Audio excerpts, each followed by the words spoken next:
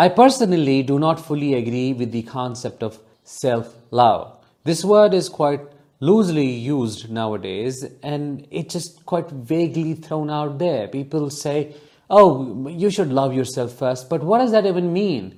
Because self-love is not just burning candles and incense sticks. It's not just bubble baths. It's a lot more than that. And in case of survivors of narcissistic abuse, when you ask them to love themselves, you are presupposing that they have a self. But if you were to dig in deep, you will find out that most survivors either do not know they have a self, they are so disconnected from it, or the worst case, they haven't developed one. So what will they love if they were to try to self-love? The truth is, for someone to love themselves, they have to be loved first, especially by their primary caretaker. Because when we are children, we learn about ourselves through our object relationships, meaning the people we connect with, the people we rely on, the people who give us feedback about who we are. The way they treat us tells us at a subconscious level what we are worth and what our value is.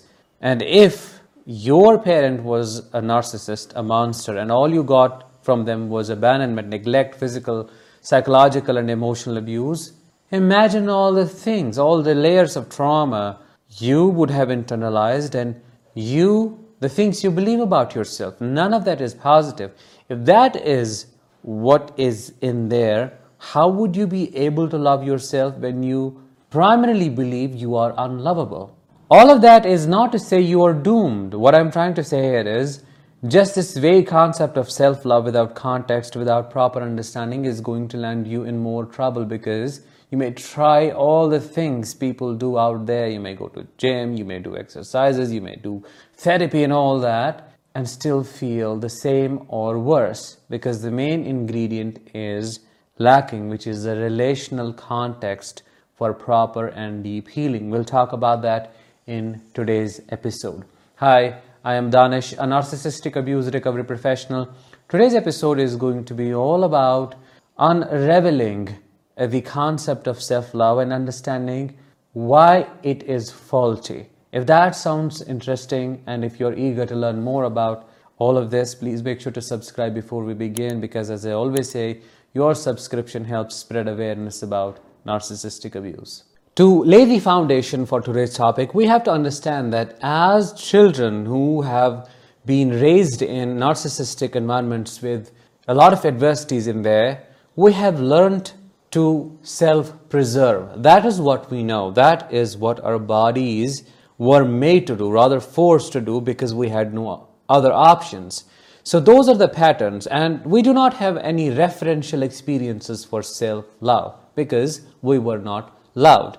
Now, when you get to know about these things that you could do for yourself, I mean, healing of this type and that type, taking care of yourself, all of this either might look quite or feel quite robotic. It's something that you feel you're doing and you don't truly feel a personal touch, or you may feel like, okay, I'm just guessing that this is going to make things better. But would it?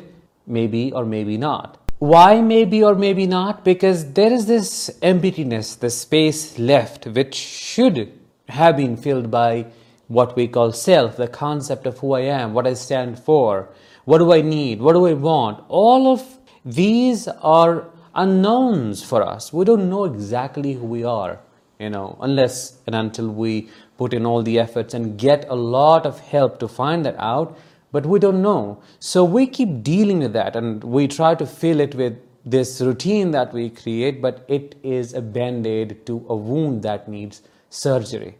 What kind of surgery I am talking about? Before I talk about that, let me also help you understand that we get developmentally stuck as children, and we may grow up and become adults, but then psychologically, emotionally, our patterns are the same we had when we were teenagers or even younger.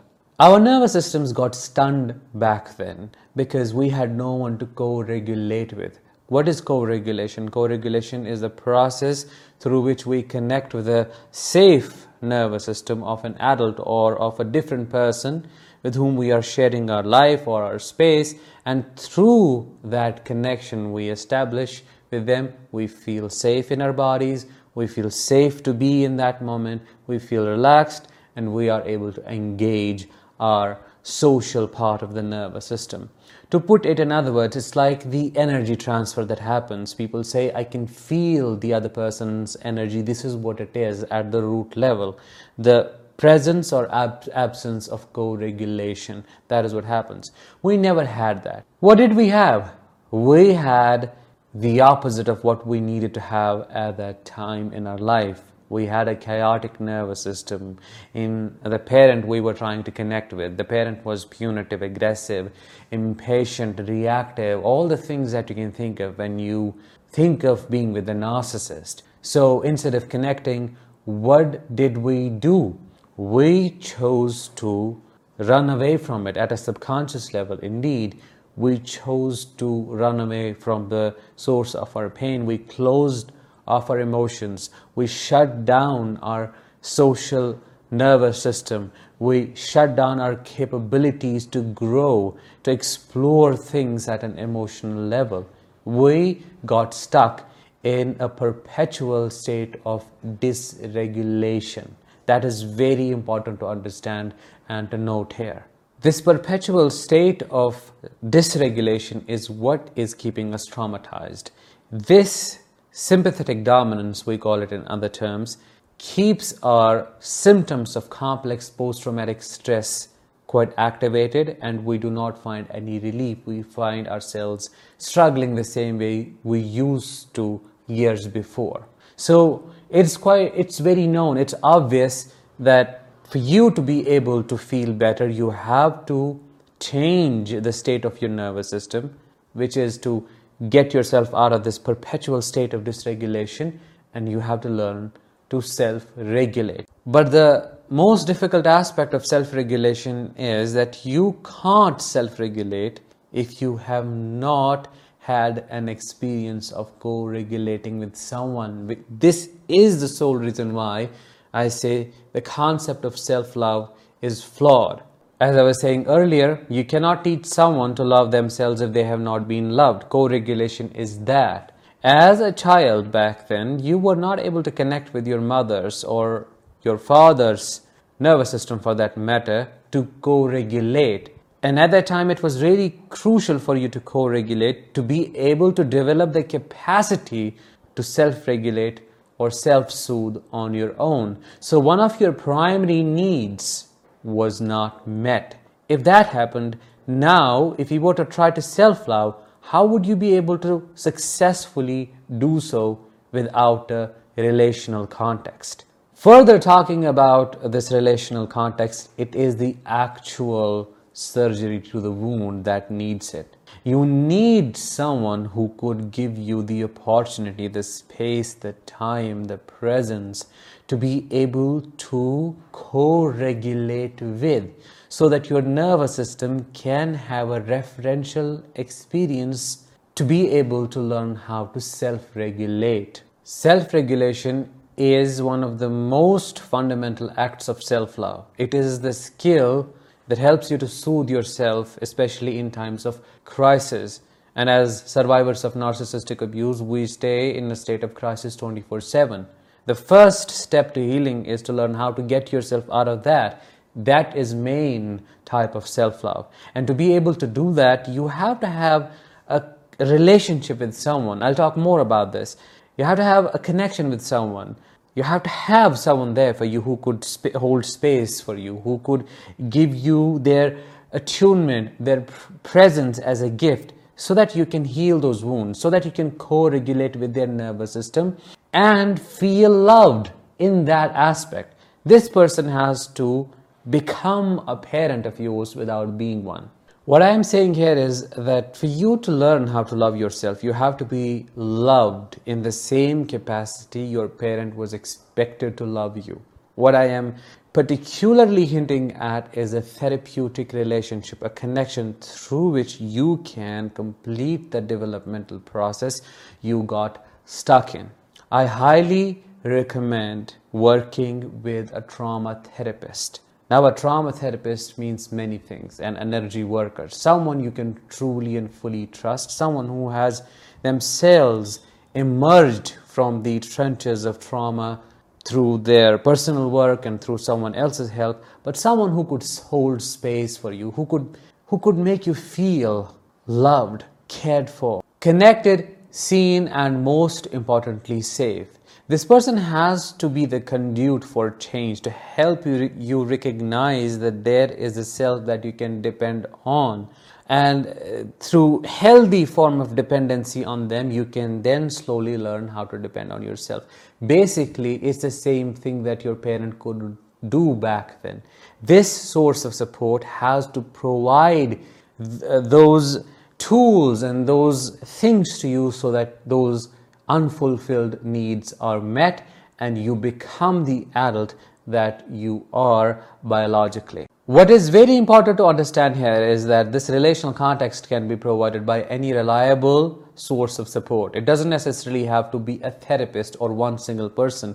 It can be a community, let's say a community at your church. You feel connected with, you feel like there's a sense of belonging, you feel safe when you are around those people, you feel like it's completely different than the family you were with. It's like the family you always wanted to have. It could be a community of survivors, but those survivors should also themselves have their unique sources of support. The idea that is being propagated nowadays is that you only need yourself. You don't have to depend on anyone. You do not need someone to be happy. Well, that is true to some extent, but it's not practical. It's not how humans have evolved. We need to depend on each other for survival, and we need to depend on each other for self-actualization. It's only in a safe relational context you can learn how to love yourself, because when you get that safe presence to be around, when you see someone truly cares for you, you feel like you deserve to be cared for. And then it becomes easier for you to replace that programming with the right kind of belief, such as, I am lovable, I am enough, I'm worthy of being taken care of, I matter, and all the other things. Just understand that self-love is possible, but it needs some base work first. We need to complete what was left incomplete by our parents. We need to be the person for ourselves that we didn't have in our childhood, but to become that, we need help.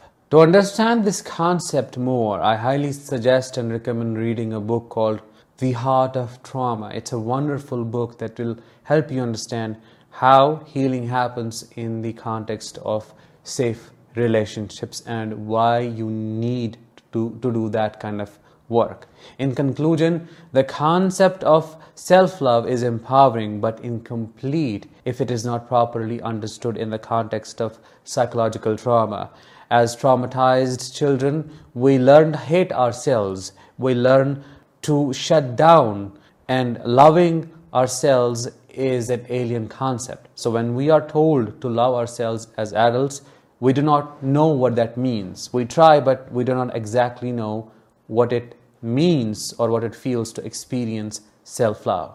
To know and experience what it means to be there for yourself, we have to have the help. We have to have the relational space for us to feel valuable, for us to relate with, so that we can understand the meaning of our existence through their presence, or we can get an insight into who we are as a person and how much we value. Relational healing is extremely important. You cannot do all of it on your own. You need help. Independence is great, but not all form of dependencies are unhealthy. We need to depend on others in one or the other way to grow. With that, let's bring this episode to an end. I hope you found it insightful and different in some way. If you did, let me know in the comments. I'll talk with you in the next one. Until then, let the healing begin and continue.